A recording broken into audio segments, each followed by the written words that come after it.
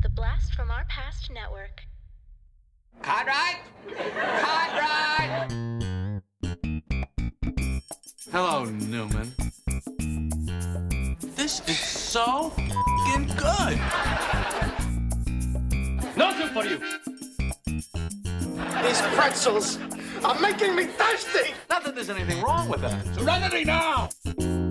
He's a regifter. Well, let's start the insanity. Giddy up. Welcome to Cartwright, a Seinfeld podcast. We are two super fans giving you every single episode of Seinfeld back to back to back to back to back to back to back to back to back to back to back to back to wiggity wiggity wiggity whack. I'm Adam. I'm Corey. Good one. And today we are talking season 6, episode 17, The Doorman. It first aired February 23rd, February the 3rd to 23rd. Woo! You know what? I tongue-tied myself earlier. I'm kind of screwing it up. The 23rd of February, 1995. Corey, my man, could you please give us the synopsis? Of course, The Doorman should have been titled The Diabolical Doorman. Mr. Pitt's doorman intimidates Jerry. Elaine and Jerry concoct a plan to cover themselves when a couch is stolen from the lobby. Frank Costanza moves into George's apartment. Kramer and Frank develop a bra for men, but argue over what to name it. Woo! Now, I want to ask you at the top, bro. Right at the top. Bro or man's-ear? I'm all about the bro. Yeah, buddy. Fucking Yeah. bro. The bro's the best. So. Oh, this episode, man. This episode. All right. Okay. So we start off this episode, like so many others, with a stand-up. This one on a doorman strike. Hey, Adam, you remember a few years ago in New York when they had the doorman strike? No. Exactly. You remember a few years ago in New York, we had that doorman strike? They have a union in these fancy buildings, and they went on strike. Now, you would think if any group of people would not want to demonstrate what life would be like without them, it would be the doorman. And he's like, let's see how they do without us. He's like, there's no doorman. People open the door. They walk in. It's, who's going to walk out next? The guys who clean your windshield at the traffic light with the dirty rag. He's like, we demand shorter yellows and longer reds. It's funny. This is actually a stand-up that I think he should have maybe gone a little, developed a smidge more and maybe given us 20 more seconds of dialogue with it. Because I actually thought he had some funny stuff there, but it kind of, poof, it went by and it was gone, you know? Yeah, it was meh. But I mean, he's not wrong. It's like doorman's go on strike. You just open the door. It's not that hard. No, I agree. It's like, if all of we talked about the matrons, if all of the bathroom people went on strike, nothing missed right there. No, exactly. Now, have you ever lived in a building that had not so much maybe a doorman, but like a front desk kind of person that you'd have to walk by? I've never had that kind of money in my life. The place I lived in LA downtown, the 6th and Spring one, it had a front security guy working at a desk, but he wasn't a doorman or anything. And I was also subletting the apartment as well. So yeah. Okay. Good story. Yeah, all right. Yes, great story. And I would honestly a lot of times bypass him just so I wouldn't have to say hi to him. Yeah, fair enough. All right, we are going to get into the episode. And Jerry enters Elaine's apartment complex and walks right past this doorman. Immediately, we're getting into the doorman right away. He is played by Larry Miller, who is an awesome character actor. You've seen him in 10 Things I Hate About You, Pretty Woman. I liked him in Dilbert. He's the voice of the pointy-haired boss. He's particularly funny in that show. But then I think what maybe most people remember him from, at least I do maybe besides this, is he was in a lot of Christopher Guest films. He's in Best in Show, A Mighty Wind, Waiting for Guffman, and he's always hilarious in those. Yeah, no, he's freaking Larry Miller has massive amounts of credits. He is one of the quintessential that guys. Like when you see him in something, you're like, hey, it's that guy. And he's always awesome in everything he does. Yeah, I mean, he's definitely, if he's going to play an annoying asshole, He plays it well, and today he does. He plays it well. And I will say, while we're talking about him, every time I see him, everything you mentioned, I was like, I recognize him from that too. But it always comes back to Seinfeld. Like, anytime I see him, I'm always like, the doorman right there. Well, yes, for you. I mean, almost everybody comes back to Seinfeld. All right. So, the doorman stops Jerry immediately. Apparently, he's like, who are you? Wait, you can't just go up. Apparently, we find out that Elaine is house sitting for Mr. Pitt. We also find out this guy is not even he is a full-blown ass to Jerry, being super sarcastic, staring at him awkwardly, basically being like, oh, you think you're better than me kind of bullshit. And just be like, Jerry didn't do anything weird. Now I did notice there was some lacking of editing, some continuity editing in there. They made a weird cut to me. Now maybe I just noticed it because of editor's eyes or whatever. Nerd. Fuck you. No. So they went from a shot of him staring at Jerry, and then they cut to like a closer up of him, and he was like doing this definite like movement, and then they cut back to that shot, and he was standing still, and I'm just like, wow, that looked weird. It was jarring to me. But overall, he's just a fucking dick. Yeah. Oh no, he is pure evil this entire episode. Yes. So, all right. On the street, we see George and Kramer. Kramer he notices these tourists, these German tourists, and he wants to give them a show. Very Kramer-esque. Just like, hey, George, come on, let's give these guys a show. And so he wants to stage a fake mugging. And so he like puts his finger in his pocket like it's a gun, so he can mug George and kind of just play up a fun little thing. All right. Okay. It was kind of funny. It was funny. I liked it. It was fun. Yeah. And I'm sure, and it will come back. So that's good. I thought for a second it wasn't going to come back, and then they at least brought it back. I was like, wait a minute. And they brought it back with a famous movie reference too. Yes, they did. So we will discuss that. All right. At Mr. Pitt's place, Elaine and Jerry, they're about to go to movie. Jerry was just meeting with her to, head to this movie.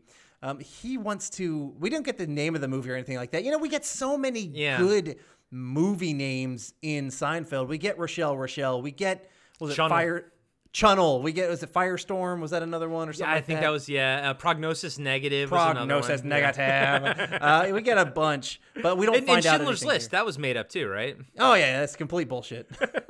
All right.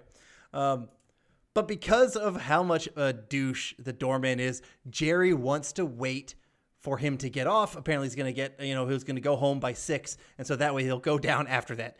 Jerry's very non-confrontational. We know this about him. He doesn't, like to be put in those kind of situations.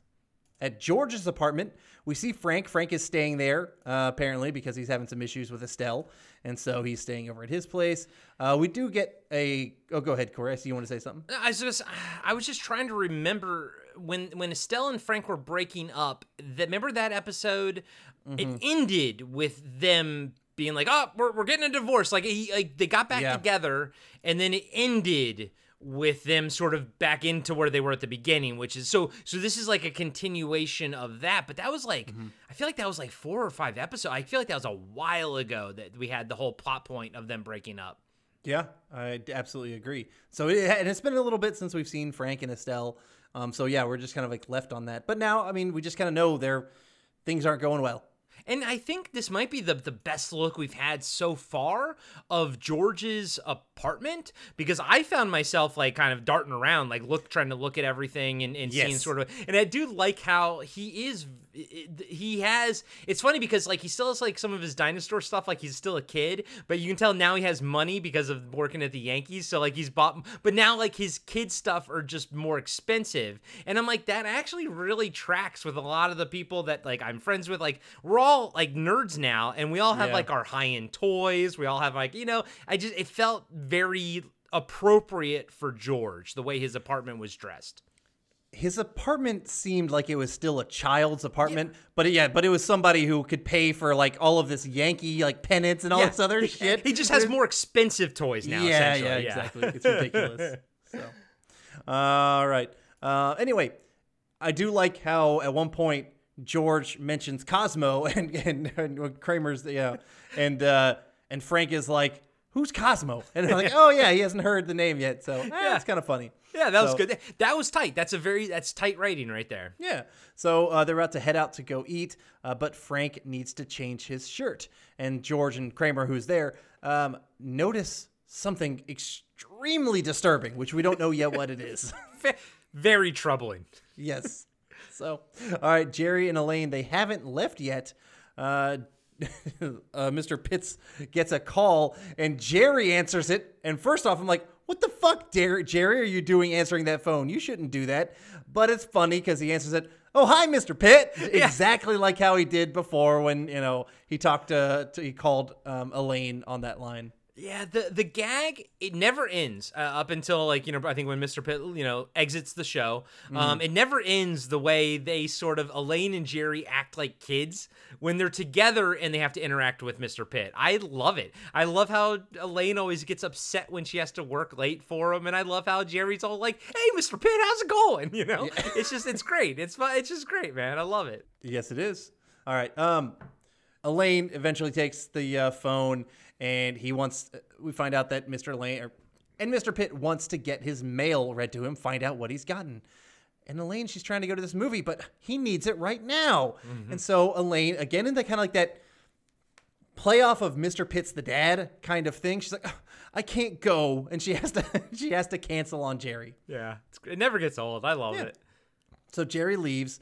Out on the street, Jerry walks by the doorman who lives at an apartment complex not too far, but he's just standing outside of his own door, which I like Jerry's call out being like, so you leave your job standing by a door to go stand outside your door at your complex? And he's like, yeah, you got a problem with that?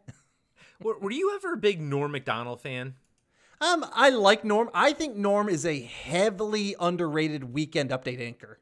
He honestly was my favorite Weekend Update. People shit on him, but he is fantastic. So Larry Miller's kind of got a Norm Macdonald vibe in this episode, where it's kind of like that, like you're smiling and you're like, yeah, that's right. It kind of vibed Norm Macdonald with me, and I was like, yeah, I like that. Yeah. I dig that. Yeah, I can see that. So, and also, did you notice that? So the way the camera angle was set up, when Jerry was walking down the street, there was literally no way that the doorman could see him. But Larry Miller says, hey, what's up, or something right before Jerry walks past him. And that's, of course, I think that's completely on purpose, vying into like the whole, he's diabolical and evil thing. But I was like, that was definitely something that you guys had to time and everything. Yeah. Okay. Yeah. I get that. I mean, they're setting him up as he is out for blood for Jerry. Yeah. Yep. And he even kind of says, at this point, he calls out Jerry for thinking that he's better than him, which is complete bullshit. Jerry not once made those kind of things. This guy has some issues. He needs to go talk to a counselor. I was going to say, that's what we call projecting. Yeah, exactly. He's not happy with his lot in life, and maybe he should work on that instead of, bitching to other people.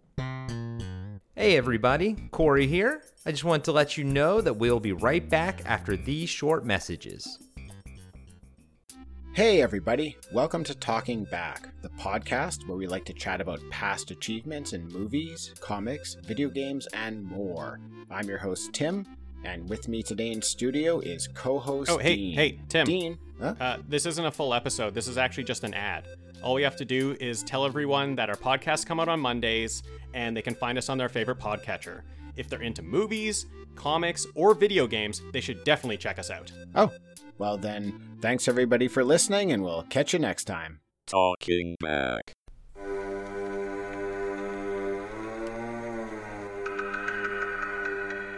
Hey everybody, I'm Corey. And I'm Zach, and we're the hosts of Podcasting After Dark, a cast dedicated to late-night horror and sci-fi of the 80s and 90s, often found on HBO and Cinemax. The movies your parents didn't want you watching as a kid. You can find us every other week on Apple Podcasts, Spotify, Podbean, and Stitcher. This is what you want. This is what you get.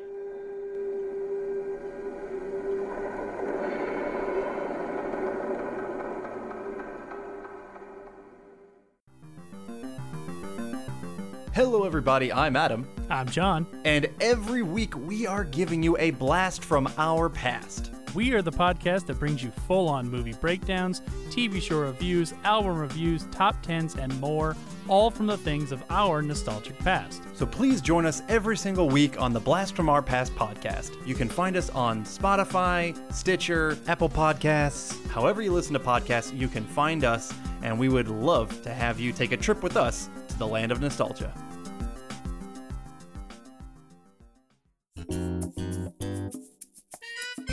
All right, at Monk's, George and Kramer tell Jerry that they saw Frank's breasts.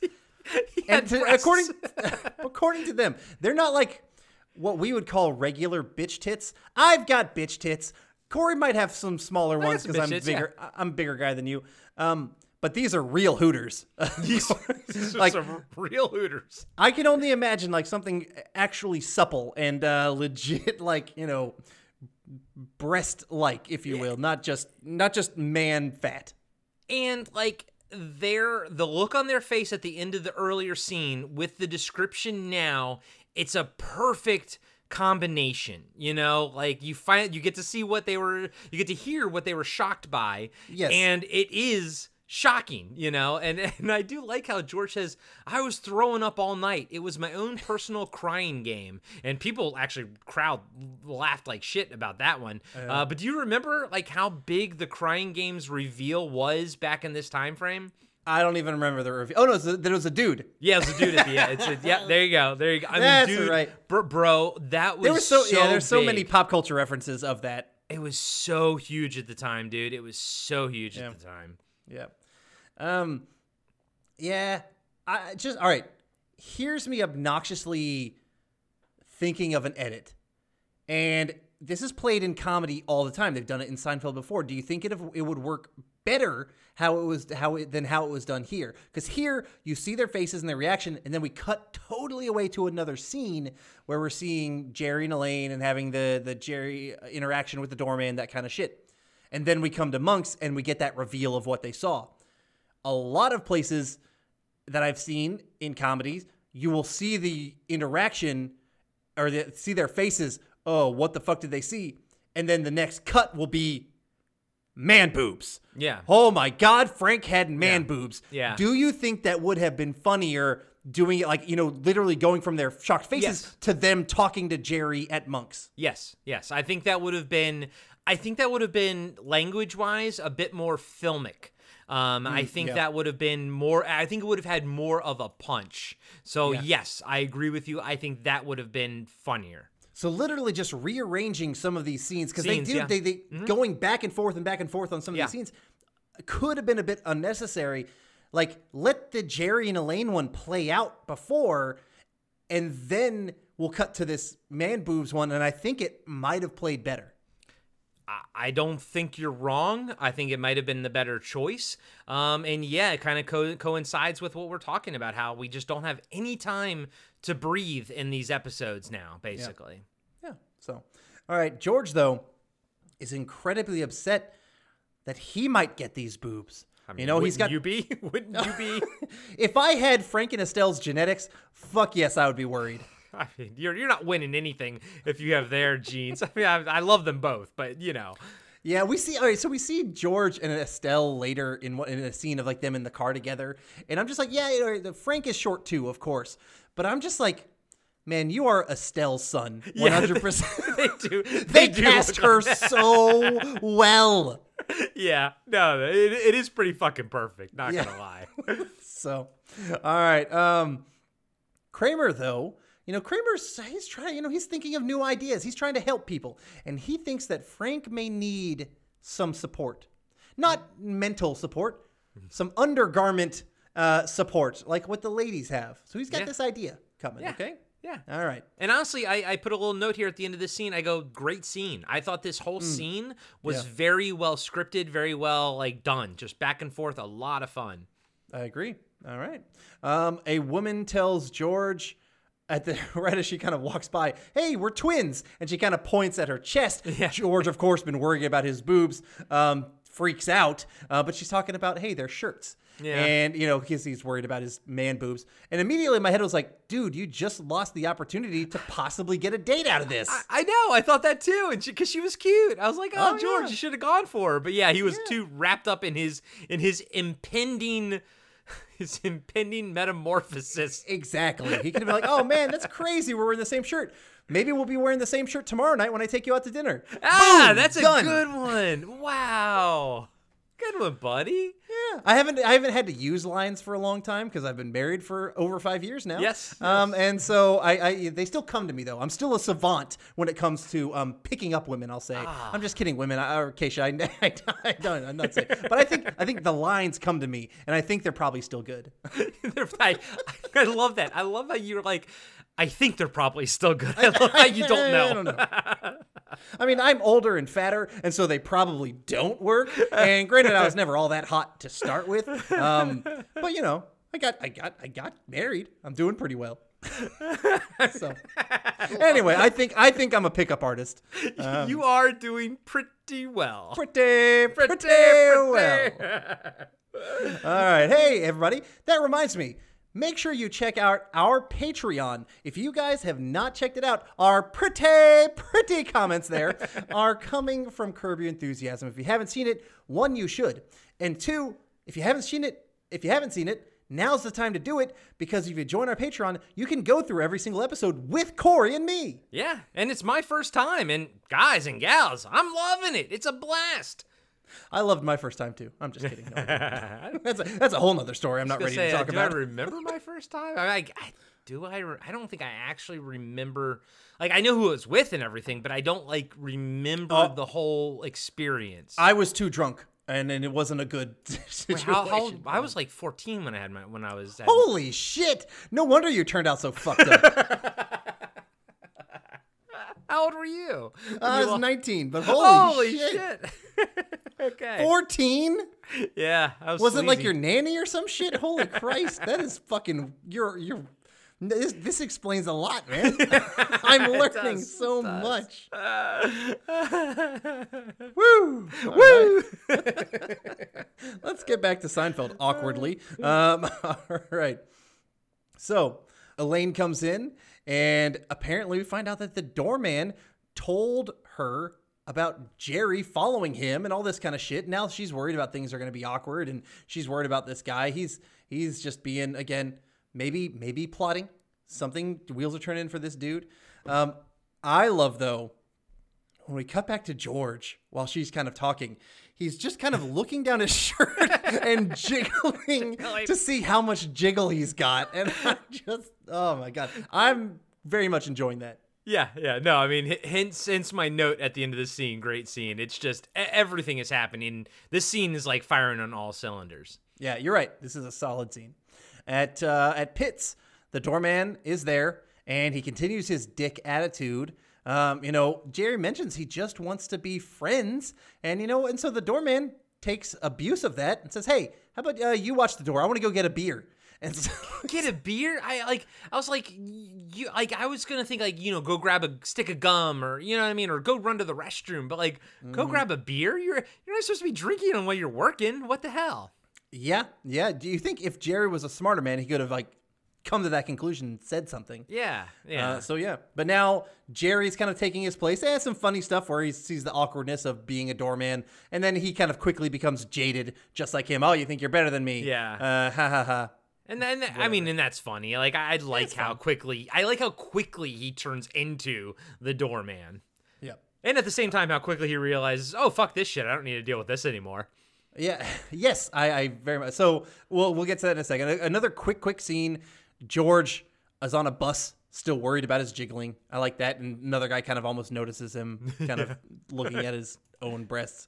Then we cut back to Jerry as the doorman, and he signs for a package. But then here he gets fed up waiting for this dude, which of course is waited too long. This guy is obviously, fucking with Jerry at this point. So Jerry leaves, and I think it's all in his complete right. That is not his place. No. So. And no matter, literally no matter what, nothing should be his fault, because it's ultimately the doorman's job. Jerry was never getting a paycheck for any of this. So Exactly. Jerry was doing the guy a favor, if you will. And so even at the end, when he's like, well, this guy, there's some, I guess, other there's police involved with that shit. But like still, fuck the guy. Fuck that guy. All right. Kramer comes to George's apartment and talks to Frank about the bro. He's got his idea about a male undergarment that would help give support. So I love Kramer and Frank together. Yeah, I mean, we're getting more and more of that, their relationship and Kramer is full of schemes. Like, that is his thing. He's going to be scheming with Newman. He's going to be scheming with Morty. He's going to be scheming with Frank. Like, that's his whole thing. And so I love seeing all of those.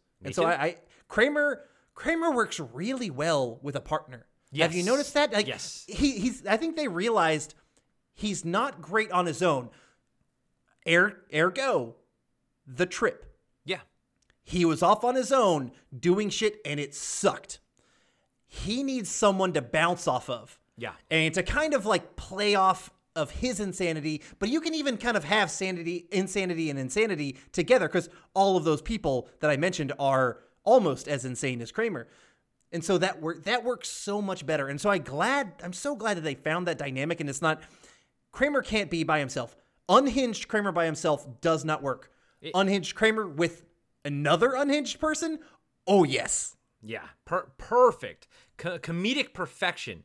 But I mean, even going back to season 1, man, I'm just glad they didn't make him a shut-in like they were trying to, like in the first season. Wow, that would have been totally a whole different ball of wax. Mm-hmm. So, all right, Estelle is with George, and he's curious about her mother. His grandma. He's kind of curious how bosomy she was. Poor Estelle, man. Just poor Estelle. What's going through her head? Just like, what the fuck is my son? Asking about my mother's bust line. Yeah. What the fuck? My son is fucking insane is what's going He's through a her perv. head. He is weird. This is not cool. So, all right. Jerry and Elaine come back down to the lobby, and they find out that someone stole the couch out of the lobby.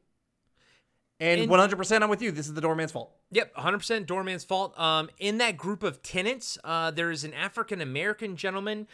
His name is Nigel Gibbs. If you look him up on IMDb, he has a shit ton of credits. He is a very prolific character actor. I would dare say almost is on par with Larry Miller, but Nigel Gibbs has a ton of credits, and you'd probably recognize him too if you saw him. Yeah, I'm looking at him right now. He does look familiar. He's got over 100 credits. Yeah, he's been in quite a bit of stuff. Yeah, a lot of stuff. Yeah, you just kind of see him around. Yeah.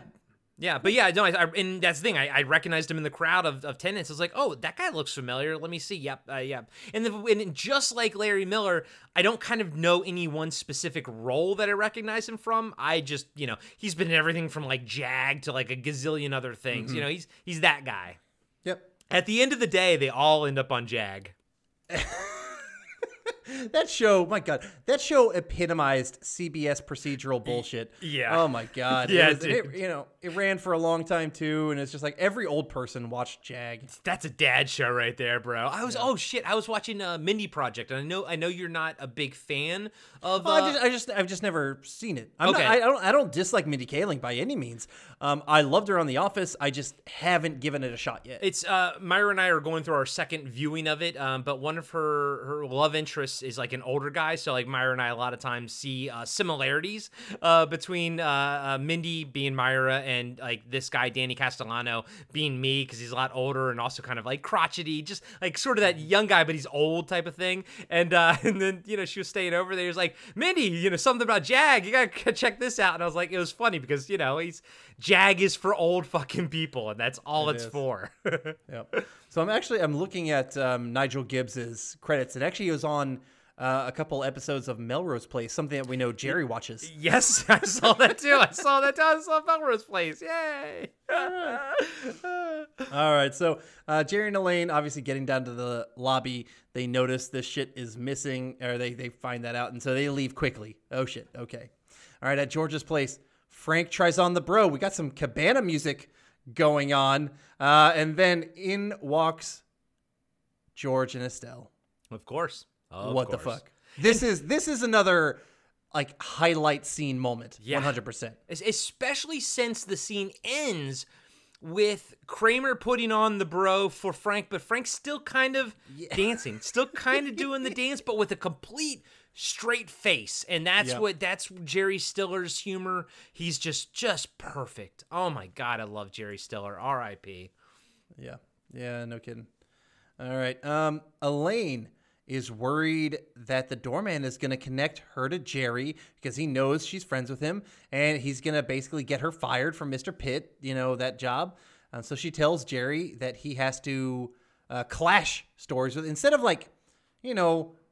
coming out with what happened and, getting things figured out. He's like, no, you have to clash stories with the doorman. No one's going to believe him. He's just a fucking doorman. Yeah, that was funny. I liked it. I like how it turns into like this crime sort of, dialogue and everything. Yeah. I liked it. I thought that was funny. Yeah. And it ties in very well, in my opinion, with the doorman's almost theory that everyone looks down on him because she immediately goes to, fuck that guy. No one's going to believe him. He's just a fucking doorman. He's just a fucking doorman. Yeah. Yeah. Especially since Elaine is always like so pro things. It's fun to watch her be anti things. Yeah. So, all right. Kramer talks to Frank, and he wants to meet with Sid Farkas, who is Frank's friend in the bra business, who we saw back in season 5 when George had an interview with him. Yep. Actually did very well in that interview. Yeah, he if I did. remember correctly. He did. He didn't do well by the elevators, but he did well in the interview. Yeah, exactly. And we're not seeing him. We're not seeing him yet. And I know there's more to go with the scene, but it's nice that they actually had the same actor play Sid Farkas. Yeah, wholeheartedly agree. So, all right. Frank and Kramer go. Here's they're going into business together. As I kind of already mentioned, it's them doing their stuff. But Frank's got a problem. He doesn't like the name bro. He thinks it should be the Manzier. He said the bro is too ethnic. I miss that. I was like, that's funny. But did you notice, much to Jerry Stiller's credit, you could see that he's actually wearing it under his white, sort of shirt. And I don't know how apparent that was, back in the day on the tube TVs and everything, but you can pretty much see it now on our modern HD bullshit. But I got to give Jerry Stiller credit for doing that, because he didn't have to, you know what I mean? He didn't have to fucking wear it, but he was probably like, nah, I'll fucking wear it. Who gives a shit, That's awesome. Hey everybody, it's your two favorite podcast hosts, Adam and Corey from Cartwright, a Seinfeld podcast, and we have something very exciting to tell you about. That's right. We have decided to take on not just Seinfeld, but also Curb Your Enthusiasm, exclusive to our Patreon feed. So that means every single month we go episode by episode of Curb Your Enthusiasm. And the fun thing is, I've never seen Curb Your Enthusiasm before, so I am super excited to go down this road with you, Adam. But even better, when you join at the Curb Your Enthusiasm tier, you also unlock the complete back catalog of Cartwright, a Seinfeld podcast, totally ad-free. So you get Seinfeld, you get Curb, and you get Adam and Corey. What else could you want? I don't know, maybe to dip my bald head in oil and rub it all over your body? Sorry, Corey, that's another tier. We're not ready for that yet. Yeah, you're right. All right, well, now back to Cartwright, a Seinfeld podcast. All right, the doorman tells his story to the police, and Elaine walks by and points out her. Elaine, talks above him right now. And she's basically just calling him definitely a liar. But the doorman, being fairly smart, points out that no, I left this lady's friend in charge at the time, which is one, nobody questions, why did you leave a stranger and go leave your post? Why did you leave your post? Oh, to get a beer? That's not cool. Yeah. But Jerry could have totally mentioned that. Yeah. But anyway, he calls out that, this other guy, Jerry Seinfeld, signed for the package. Haha, gotcha. So he got him. All right. At Monk's, Elaine explains that they got basically. Jerry has a weird fantasy thing where you see this little in his head about, oh, he just see all these doorman laughing at him and with his doorman buddies. That was not funny to me. I did not like that one bit. Yeah, I don't even think you needed it because I think you would have gotten it anyways. Like, it didn't add anything to the scene. You know what I mean? 100% you just get the humor from Jerry's face, just be like, oh, he's probably laughing with his doorman buddies. And then that's it. That's all you need. You see like the anger in his face or like the worry or whatever. But like cutting to this, you know, this fantasy in his head is just like, no, that it didn't feel very Seinfeld. And two, it just, it felt unnecessary. Yeah, especially since they use the stereotypical water transition, the thing Wayne's World makes fun of, made fun of that. Yeah, exactly. But I do like that this is when he does call him diabolical. I was like, that was funny. Yeah. All right. George comes up with this pretty strong idea that he wants Jerry to take his couch back as a throwback to when George borrowed. He was like, hey, I'll take that couch. I'll just flip the cushion at the end of the Poppy Stain episode. I like that little callback there. Yep. And it gets even better by the end of the episode, too. Yeah. And so he is like, okay, if you take my couch, that means my dad will have nowhere to sleep. And so I can basically get my dad out of the house, exactly what he wants. So, all right, a smart little plan from George here. Yep. I'm on board. Yeah. So Frank and Kramer go to talk to Sid Farkas. And, you know, even he kind of realizes that he could use a little support. Yeah. You know, they're only working with 50% of the market. I mean, it's not a terrible idea. It was funny.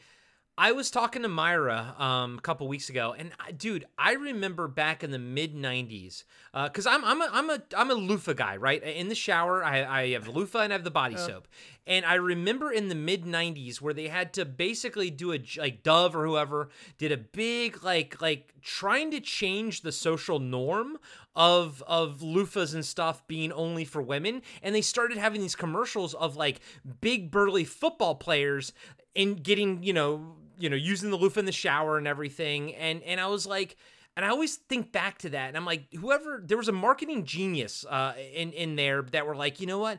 We're only fucking hitting half of the market, so let's change perception with the commercial and fucking get the other half of the market. And now in 2021, I mean, every dude now uses a loofah and body soap and everything like that. And it's like, but I remember when that was taboo for guys to do that. Here, it's funny because we've never gotten to the point where the bro is actually okay for men to have. Mm-hmm.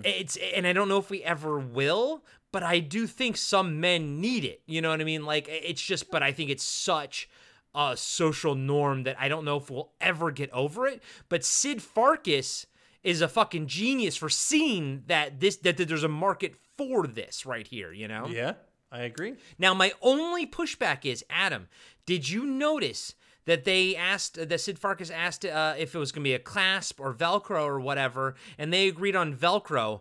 Doesn't Frank hate Velcro? Don't we find that out later? Oh, he hates the sound of Velcro. Yes. I can't stand that sound. Right, so it's Velcro, right? And my note is I couldn't remember if it was Frank or if maybe it was Steinbrenner or Pitt or somebody, but I think it's Frank. I think it's Frank that hates Velcro. Mm-hmm. So I found that to be odd that he agreed to Velcro in this episode because that'll come later. I don't remember that scene, but that sounds weird to me. Like, I'm sorry. Like, well, I guess, okay, I was about to be like, why would you choose Velcro? Because Velcro doesn't last. Like, it is a weak hold, when you need some like real support. But maybe they're saying that because it'll wear down and you have to buy a new one after like a few months or something. I don't know. That's capitalism. Yeah, that's capitalism for you. Yeah. So, but that's a good call out. I'm pretty damn certain that it's Frank who doesn't like the sound of Velcro. Yeah, I think so too. So yeah. All right. But I did notice that Sid Farkas says that when he's wearing Banlon, he appears to find or to see jiggling. I had to look up what Banlon was. I saw it and I was like, you know what? I'm not going to look that up because Adam's going to look it up. So what is Banlon? So Banlon is a synthetic yarn fabric that's frequently associated with like clothes from the 60s. and maybe 50s culture. And I looked at a lot of like the shirts there. It seemed to be kind of like almost like, I don't know, maybe golf shirts, some kind of thing, that kind of stuff. So there is, Myra and I were at Target or Walmart, and I saw a shirt that I like, but I saw the fabric, and I knew that and I told Myra, I was like, I'm going to look mooby in this fabric. Like, I'm going to, you know what I mean? Because it's too thin. I do. Yeah, and it's not going to, like, push down on it. So, like, when Sid Farkas said that, I was like, I get it. I didn't know what Banlon was, but I kind of in my head knew what he was thinking about. And there are shirts that, like, and it's like that golf sort of style of shirt. Yeah. I can't wear it without an undershirt because, I'll jiggle too much in it, and I don't like it. I wear those only because I like the... I like that kind of almost like the wicking-ish fabric, because I'm a sweaty fuck. I'm a fat, sweaty fuck, and so if I wear just straight cotton in colors, you're gonna see sweat stains. Like, I'm just a sweaty shit, and so I like the ones that are a little bit more polyester that won't show sweat as much, but I do look mooby, and I notice it in some of them, and I'm just like, but you know what? Whatever. We're married. Our wives know that we have moobs, and they still love us. I mean, I'm sure they would still love us to drop the moobs and maybe drop some weight. I mean, are you not kidding? I mean, I'm sure they would still love us if we dropped a little weight too. Yeah, probably. Touche. All right. But Sid Farkas is interested in this whole thing. But then he makes a crucial mistake, and he mentions Estelle. And he kind of mentions he wants to make a move for her. And, is she, open to a dating? Which pisses off Frank immensely. And I would say a fucking course. Yeah. Crucial mistake. Yeah. Very, very good words there, buddy. That was good. Yeah. Because my note is literally... Come on, Sid. That's my note. Yep. So, all right, at George's place, the couch is gone. And I think a funny little scene where they talk about the pee stain, and Frank's like, "You let me sleep on a pee stained couch?" Which this is the part where I think they missed a opportunity. He should have smacked George in the head. Oh, dude, you're right. That would have been fucking perfect. You let me sleep on a pee stained couch? Boom, smack. Oh, that would have added to the supercut of head smacks that we could have done at the end of the series. Good call, man. Good call. Yeah, missed opportunity. Yeah, missed opportunity. But I will say, Frank's reaction would be my own reaction to that. I'd be like, "You fucking let me sleep on piss, you piece of shit." Man, I don't know. I guess that shit doesn't bother me. Piss dries up. What? It's the molecules are still there. I mean, oh my god. I mean, if you've come to my house, there is probably every type of liquid on every surface of my house. But you don't have, like, kids or a pet. Like, it's your liquid. So it's your liquid. But I'm saying for if you ever come to my house, it's my liquid on all types of liquids on everything. So if you're sitting on something, I've probably done everything on that couch, from puke to shit to whatever. Good God. You're a monster. Just know that before you come. All right? I already knew. All right. Okay. Estelle comes in to pick up Frank because apparently Frank's going to be going back to the house with Estelle. I like that, she kind of compares him to J. Edgar Hoover right here, and the whole cross-dressing thing. The crowd loved that one too, by the way. That was a big reaction. Yep. Estelle, we find out, is apparently going to be having dinner with Sid Farkas. He did call her to try and make this date. And Frank is fucking fed up, and he's going to stay. He's not going to go. He's not going to go home. And George is screwed. so screwed. Yeah. Yeah. And that's my favorite George setup is pretty much, you know what? George, you want something, and it's not going to happen. Yep, of course. So. All right, Kramer is carrying an old record player from Frank's that we just kind of talked about side little thing. There was like a D storyline about this record player. Sure, and so he's carrying it down the street, and the German tourists from before notice him, and they call him out for being this thief, and so they trap him But then they notice his bro that he's carrying, and they all start kind of laughing and talking about it. And one of like the fatter ones, deine problem, the problem that you've been dealing with, and they're all kind of laughing about it. And that's kind of the end of it. And of course, when Kramer's getting chased down the street by them, that's an homage to the German film from 1931 by Fritz Lang called M. And it's starring Peter Lorre, and that which I own that movie. It's a fan-fucking-tastic film. Fantastic film. I love Peter Lorre, by the way. Ever since 20,000 Leagues Under the Sea, I was a huge fan as a kid. But yeah, so I was watching this. I was like, this is an M reference, isn't it? Okay, cool. Yeah. Very nice. For some reason, I actually didn't really pick that up. And it's mostly because it's German. It's the Germans, and yeah. Yeah, exactly. So, all right. At Pitt's lobby, Jerry runs into Poppy. Poppy's there. Oh, Poppy, man, we got a lot of more Poppy than I remember. Right. And actually, my note here is there are so many people in this episode. Yeah. Like if you start like counting, so Sid Farkas comes back, Estelle, Jerry, like it's a lot of people in this episode, dude. Very true. We find out that that Poppy, he can't deal with being aggravated. The last time he was very aggravated is because of his little friend, because of the abortion talk and all that kind of shit and whatnot. So he gets aggravated again at this moment, just seeing Elaine, and he's got to sit down. Ha ha ha! The last time he sat down, he peed on the couch, which I thought was kind of funny, but like. I personally believe he peed on that couch intentionally from that last episode, because if you remember when we discussed about it, there was a shot where you see him kind of having like a relaxed face where I think he was intentionally peeing. Yeah. I don't think it's the same situation here. And so, I mean, not as funny to me, but it's still funny. Him sitting on a couch means it's going to get soiled. I didn't think it was funny really at all. Yeah. Okay.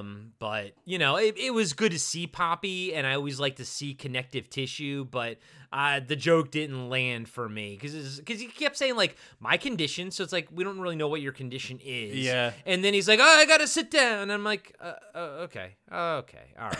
Yeah, that landed flat for me, honestly. Yeah. If he would have mentioned like his condition is he can't control his bladder. Yeah, maybe something. That would make more sense. Yeah, and I'm just glad it didn't end with that scene right there.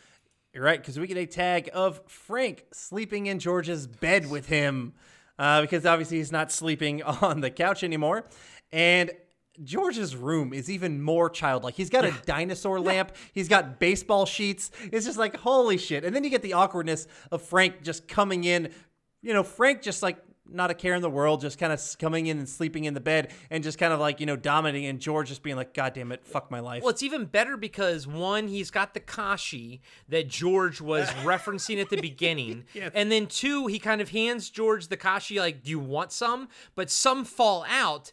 And I know for a fact that this is a weird, it's an outtake, but they kept it because you can see George Costanza. I mean, George Costanza is Jason Alexander at that moment when he's picking the kashi out of the bed.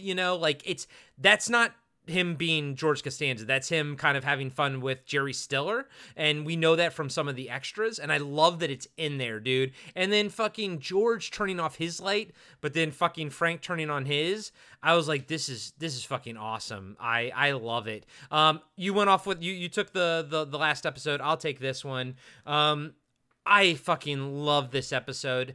It's funny because it has the same problem as the previous episode where I don't think it has much time to breathe because everything is so fast paced, but this is one of those moments where I love everything that's sort of happening. Now, I will push back, and I know that we don't really get much closure on what happens with the doorman, if he actually got in trouble or not, but in the body of this episode, I kind of don't really care because I think he already won anyways. Like, he got what he wanted. That's the conclusion. He basically just fucked with Jerry for 22 minutes straight. And I found that to be infinitely amusing.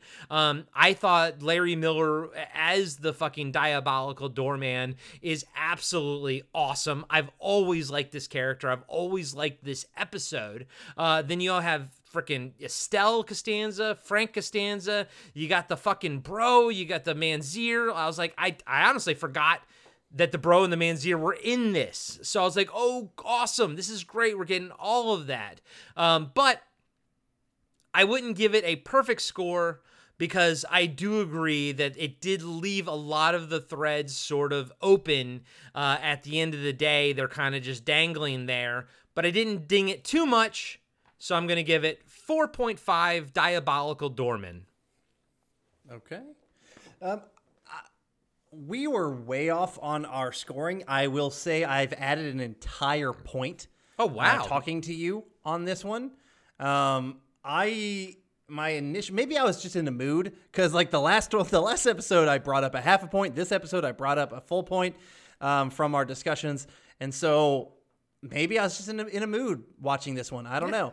And so I just wasn't feeling some of the stuff. I mean, the bro stuff is fucking great. Frank and Estelle are on point and awesome. The doorman stuff was kind of weird to me. The guy was a complete dick, but like he did a great job playing a complete dick. Jerry just kind of falling into some of that shit I thought was a bit strange. He should have been able to talk his way out of it because fuck that guy. He left his post. Interesting tie-ins with Poppy. I thought that was okay. Maybe a little forced. I mean, it wasn't forced until Poppy came in. Yeah, I thought we didn't even need to see Poppy this episode, I don't think. No. Nope. Just give us the recollection of the couch and, George had it and then we brought it back. Okay, that's fine. Putting Poppy in the episode was like, wow, that was a little bit heavy-handed. So would it have been funnier with no Poppy, but like someone says, that we've seen already, not the doorman, but another like person says, they see the new couch, they go, oh, that's nice. And then they say, oh, what's that though? Like, you know what I mean? Like, yes. They lift it up and they see the stain. Done. If they would have lifted up, okay, all right, let me just clean it out. And they lift up, they see the stain. What is this? Boom. Absolutely would have liked that better. Yep. So we actually got to see Mr. Pitt very quickly. We kind of see him on the other side of the telephone line, which was good. Overall, it felt like a middle-of-the-road episode, but talking to you, I give it just the slightest nudge above middle of the road. So as I said, I gained it a full point, but I'm still under you. So I gave it 3.5 out of 5 unsupported man boobs. That's a good one. That was a better one than mine. Right. Yeah. It's we did. And it's interesting too. Like this also, like the punchline had nothing to do with Jerry. You know what I mean? Like the way the whole episode sort of ends has nothing to do with Jerry himself, which is odd. Which most of the episodes somehow, even the previous one, has Jerry not being able to get into Kramer's party, and everything. This really had nothing to do with him at the end. Mm-hmm. Yeah, you're right. But Frank, god damn, dude. God, he's amazing. Seriously, dude, I fucking love Frank Costanza so much. I love him almost as much as I love the Blast from Our Past podcast. Oh my God, that is an honor, sir. I've never had such a better compliment in my life. Hey, I and it's no bullshit either because you know that I've been listening to your show since pretty much the beginning. You have probably been like our number one fan, which is awesome possum. Hey man, I only work with people I respect, so you know what? Cheers to you. I wish I could say the same. Okay. You son of a bitch. I was taking a drink too. I couldn't. I know. I was hoping for a spit take there. I got nothing. So, Blast from Our Past podcast. We do movie reviews, TV show reviews, fan castings. We also do album reviews and top 10 lists. And by the time you're listening to this episode, we got together with Ben Young of Trivial Warfare, which is one of my favorite trivia podcasts, and he came on to do his top 10 panty droppers lists. So we called it instead of saying panty droppers, we called it our top 10 sexy time songs. Okay. So the top 10 songs we like to fuck to. Nice. And so if anybody wants to check that out, go over to Blast from Our Past and check that one out. We do a lot of different fun stuff over there. I think you guys will like it. You'll like it almost as much as you like Podcasting After Dark. Oh, thanks, buddy. And yeah, you guys know what I'm all about over at Podcasting After Dark with our cult movie reviews and everything. But we also actually have a couple other side shows on Podcast After Dark. One is the Watch List, where we talk about lists. We have fun with lists. The other one is TV Obscura, and that's where we talk about weird-ass TV shows from our youth. But bottom line, everything with Podcast After Dark is essentially, the cult version of whatever format you want to get into. And I always like to lovingly refer to us as the dark shadow of the Blast from Our Past. So if you listen to the Blast from Our Past, you should also be listening to Podcast After Dark. But if you listen to either of those, you should also be listening to Talking Back, Action, Throwback Trivia Takedown, and People Don't Forget. We have some fantastic shows on the BFOP network, also known as BFOP. Hey, you did it. Love it. I've sold you on that, baby, and that makes me extremely happy. You know what? It's fun to do. I'm not gonna lie. It's a lot of fun to say. So yeah, if you love what we're doing, go check out all those shows. Also, go check out our Patreon. Adam and I are having a blast talking about Curb Your Enthusiasm, but you don't just, when you sign up for the Curb Your Enthusiasm tier, you don't just get that, you also get every single episode of Cartwright from the very first show all the way up to this one, 100% ad-free. That's right. You see all those ads that Corey's dropped, and we've talked about all of these shows. You've already heard about them because Corey's dropped in ads about them, and so you've heard it throughout this. You could cut that out. You'd just be listening to us bitching about it at the end. You wouldn't have to deal with all those ads before. It's $1, $12 a year. And I think Patreon lets you select like a yearly sign up or something like that too. So if they don't, I may have to check the settings, make sure that's selected. But yeah, check us out. Exactly. If you like what we're doing, we're putting a lot of work into it. And we said it before, but none of this is free. Not just time and everything. Hey, I was actually doing my taxes, Adam, and I saw how much all these Squarespaces things and it costs actual money to run podcasts, not just time and effort, but it actually costs money to run these things. So we do it for fun. We do it because we love it. But if you guys like what we're doing, the support could always help, I'm legitimately shocked you actually were doing your taxes. I know. I didn't say I did them, though. I said I was doing them. I filed for an extension, motherfucker. But now I have to do them because I'm on the radar. So there you go. For the longest time, I was I fancied myself Lando Calrissian, just flying under the radar. But it's all well and good until you eventually do pop up on the radar. So. All right, everybody. We will see y'all next week when we talk The Jimmy. Sign up for our Patreon. Corey's got to do his taxes.